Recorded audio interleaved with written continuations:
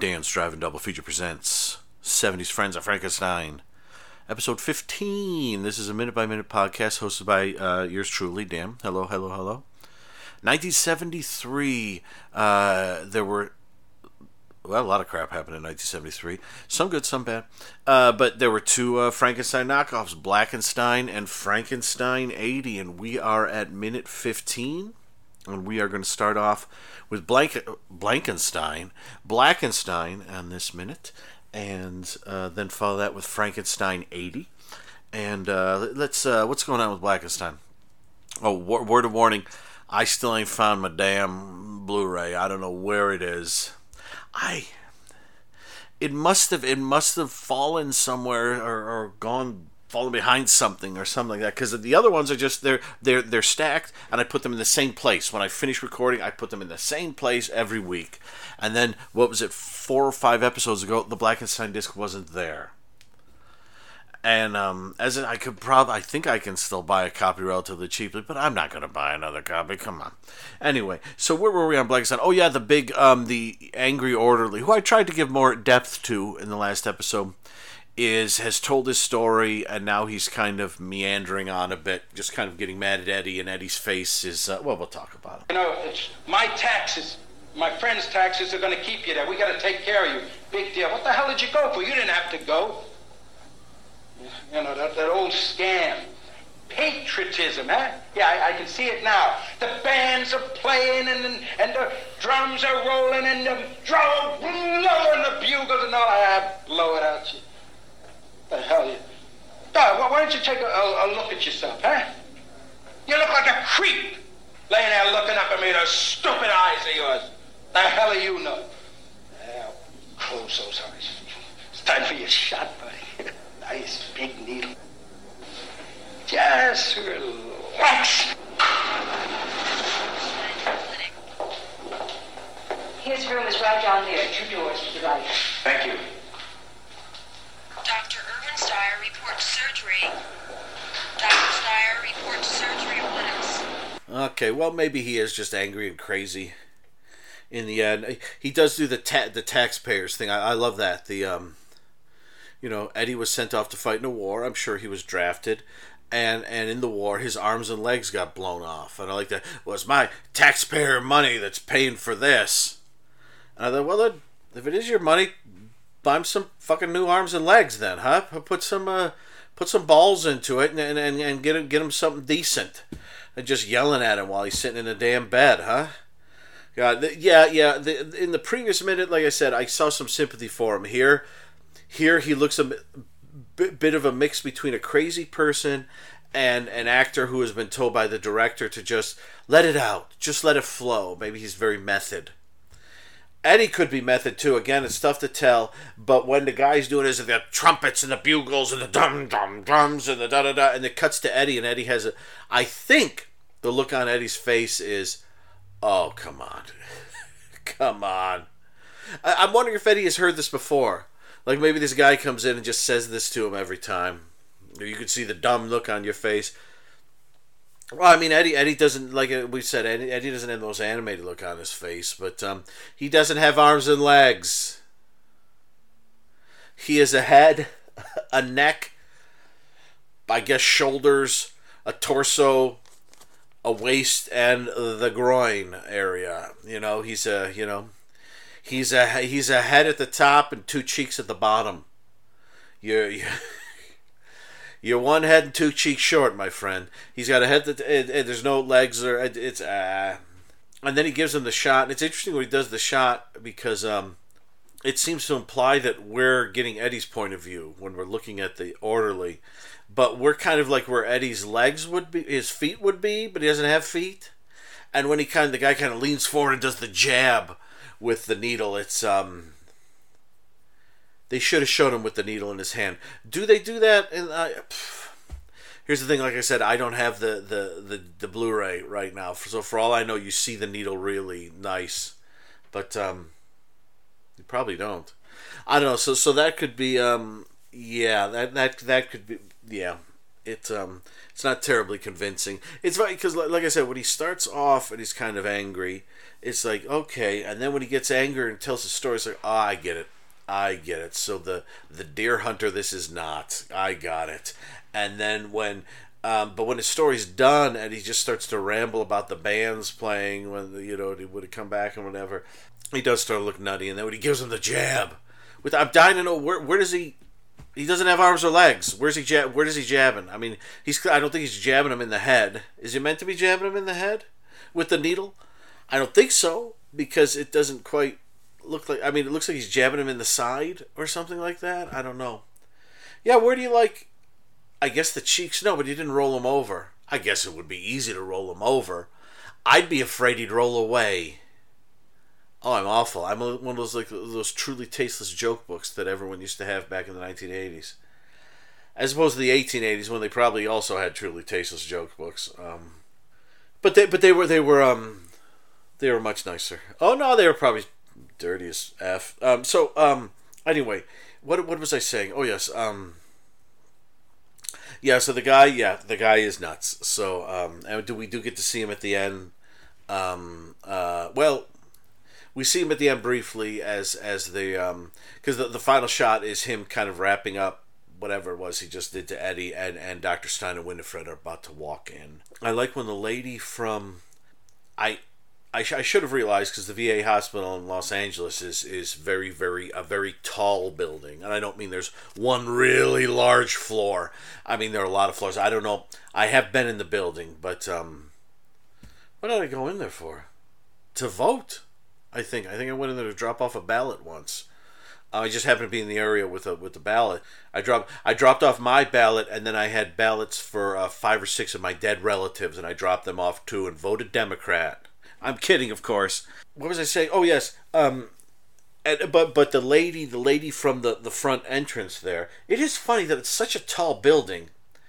And it's, like I said before, it's such a skimpy little room they walk into when they enter. Maybe it's a side room for doctors or something. I don't know. But you'd think it'd be a larger room. And yeah, an elevator opens and that lady steps out with Winifred and Dr. Stein. And it's great because she takes about 3 steps and then she stops and says, he's right down there, 2 doors down on the whatever. Thank you. And she turns around and goes right back in the elevator. Like she steps out of the elevator and like a force grabs her and begins to pull her back. I can't go closer. I can't go closer to the room. All I can do is point down the hall. Because if it's like the second door on the right or on the left, walk them down there a little bit more. Maybe if I guess maybe if she walked down there and she saw that orderly in there, she might be like, oh, that guy. Be careful. He's going to tell you his how I didn't get into the army story again. And it changes every time. Last time, there were clowns. Actually, this time when he told the story, there were clowns too, but maybe not of the ha-ha variety. How are you?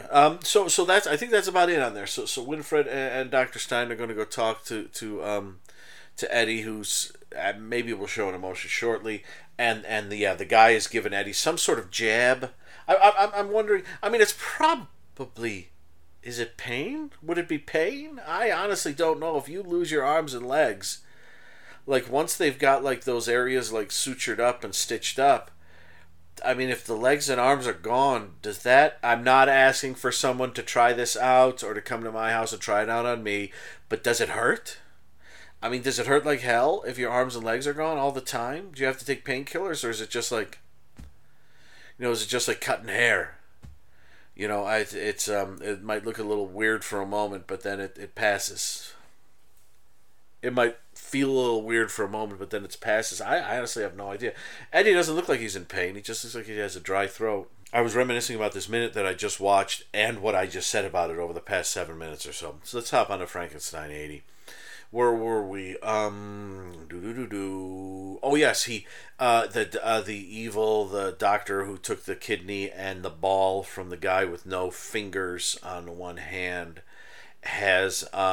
is putting the kidney and the ball in a fridge in a hidden laboratory behind a file cabinet case, not like a bookcase with files on it, in his office, presumably in the basement of the hospital where the gal is being operated on but the Schwartz serum isn't there with Dr. Schwartz. It's in the basement, in this laboratory. And the last thing we see in the minute is we see sort of in the distance, we're about to zoom in on it, I believe, the bottle of Schwartz serum, looking good and blue.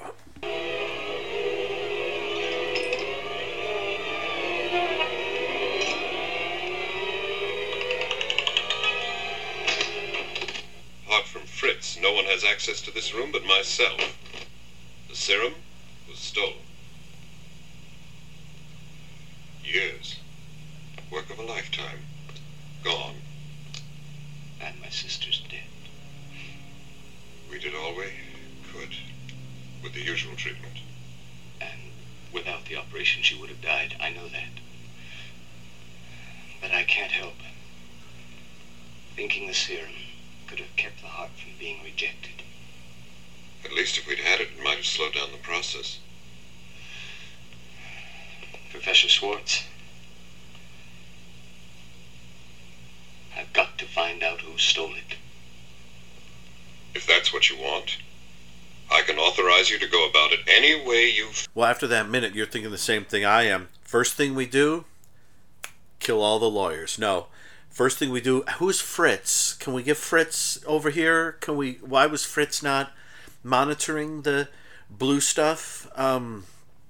Neck juice. Why wasn't Fritz monitoring the blue stuff from the serum? I mean, I said it before. If they're doing an operation where they need the serum, surely they should have brought the serum within walking. I mean, what if something terrible had happened immediately upon putting the heart into the sister, and it was like, Fritz, go down the hall. It's 2 floors down. Unlock my office. Get the stuff. Lock up the office again. Would it have been better to just have the serum there? That just strikes me as very Frankenstein 80s style plotting.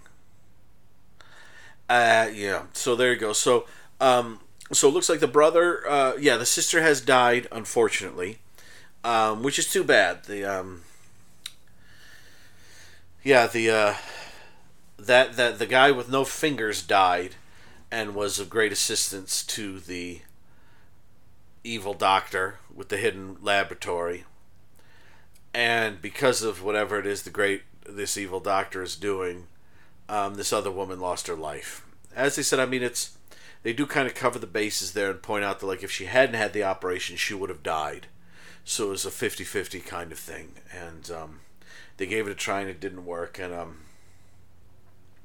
it's tough to tell with Dr. Schwartz. I mean, he does look a bit upset by it. He doesn't say he's sorry or anything. I don't know if doctors, they should do that, maybe. I don't know. I was going to say, I don't know if doctors really do that, if they say, oh, I'm so sorry.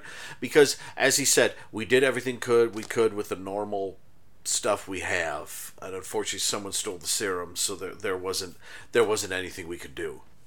I would have loved to have seen a scene where maybe, like, Fritz went in, saw the serum was missing, and suddenly they're like, lock down the hospital. We got to find the serum stat. Instead, it's just like, oh, the serum isn't here. Oh, damn, she's gonna die. Where is Fritz? Why couldn't they be fritzing? Anyway, so the brother, who's a reporter, is going to begin investigating this, and that other doctor has a liver in a ball and the serum in a fridge next to his knockwurst. Dirty. No, it's funny. So many of the Frankenstein things, he's digging up dead bodies, and he's using like brains that were donated to the institute or from corpse, Abby Normal, that kind of thing. And I can see too, obviously going into morgues and taking body parts and things, but there's something about the fact that this doctor works in there, and somehow, how do you get the sweet ass room with the hidden lab in it? That's what I want to know. It's not like, it's one thing if this were like Frankenstein 70 and we were in a big sort of mansion and there were secret passageways and the doctor was doing his stuff in the laboratory as the film crew was there, this, that, and the other. But this is like a guy who presumably, I mean, he's is it a pathologist? Like Quincy, presumably, like this is some sort of medical examiner or something. That's why he has an office in the basement, right? Catty corner of the morgue. But I mean, maybe he had some guys in. Maybe it was like an H.H. Holmes kind of thing where he has. I want to make some changes to my office. Oh, okay. And he brought some guys in, and they started to work, and then he threw them out because they weren't doing it right. Then he brought in new guys, and they did a little bit more, but they didn't know where that was going. And then he threw them out, and some other guys did a little bit more. And then maybe he had like a little false wall put up, and was like, "Could you put a great big file cabinet right here that swings out?" Sure, doctor, sure. And they put that in not realizing that's a false wall. And the H.H. Holmes story when he built his murder hotel, that he would have contractors build a portion of it, not really knowing what they were working on, and then he would fire them. And then he would hire on new ones to do another portion of it, and eventually it would all come together, but none of the contractors knew what exactly they were building in a whole. So I think that's the way it would have worked. Oh, we call him Dr. Frankenstein. He's got some guys in, and they're just fixing up the place. Oh, he's had like 3 or 4 contracts. Well, he doesn't like the work they've been doing. And well, that's tradesman for you. And so yeah, at the end of this minute, we got it. For some reason, it does bug me that clearly, I mean. Clearly, this guy is building a body, or has built a body. We'll find out more shortly. And if you have seen it, you're like, Dan, we know what happens. I try to keep it to where we are in the minute here. I don't like to hop ahead too often, but if it's just strange to me that he's like, Dr. Schwartz, and I mean, it's on the radio. Dr. Schwartz announced this brand new serum, and the next day, someone stole Dr. Schwartz's serum, and a heart transplant patient died. Ah, shit. God bless America. That stinks. That really stinks. And it's just something about the audacity of it that is brazen, and probably to some quite delightful. But to me, it's like, I don't know, the guy in the brain that wouldn't die, he went out to the family house out in the country. Frankenstein went out to the family castle up there. Where the hell was, no, he was in an abandoned castle like halfway up a hill. And it's just, Teenage Frankenstein was, I was a Teenage Frankenstein. Where was the Teenage Frankenstein? Oh, yeah, some doctor's office. Frankenstein's daughter was in some guy's basement. Well, that one wasn't as hidden. But yeah, there's something about like this guy who's supposed to be working for the hospital and working for science, just like, oh, you have a serum that stops organ transplant rejections? Okay, well, I'll steal that because I need that. Oh, and this person has some organs I could use. Ooh, a ball. I'll steal that. And if there's just something again, there's something very Frankenstein-80 about it. There's something very Italian horror film logic of the 70s. This is the time of the giallos. This is the time of so many other wonderfully weird Italian and Spanish and some French horror films. It's about expediency. It's about what does it make sense? No, it doesn't. But if you have them do it, and we see them do it, well, we can't really argue with it, can we? I mean, we can. But who is it going to help?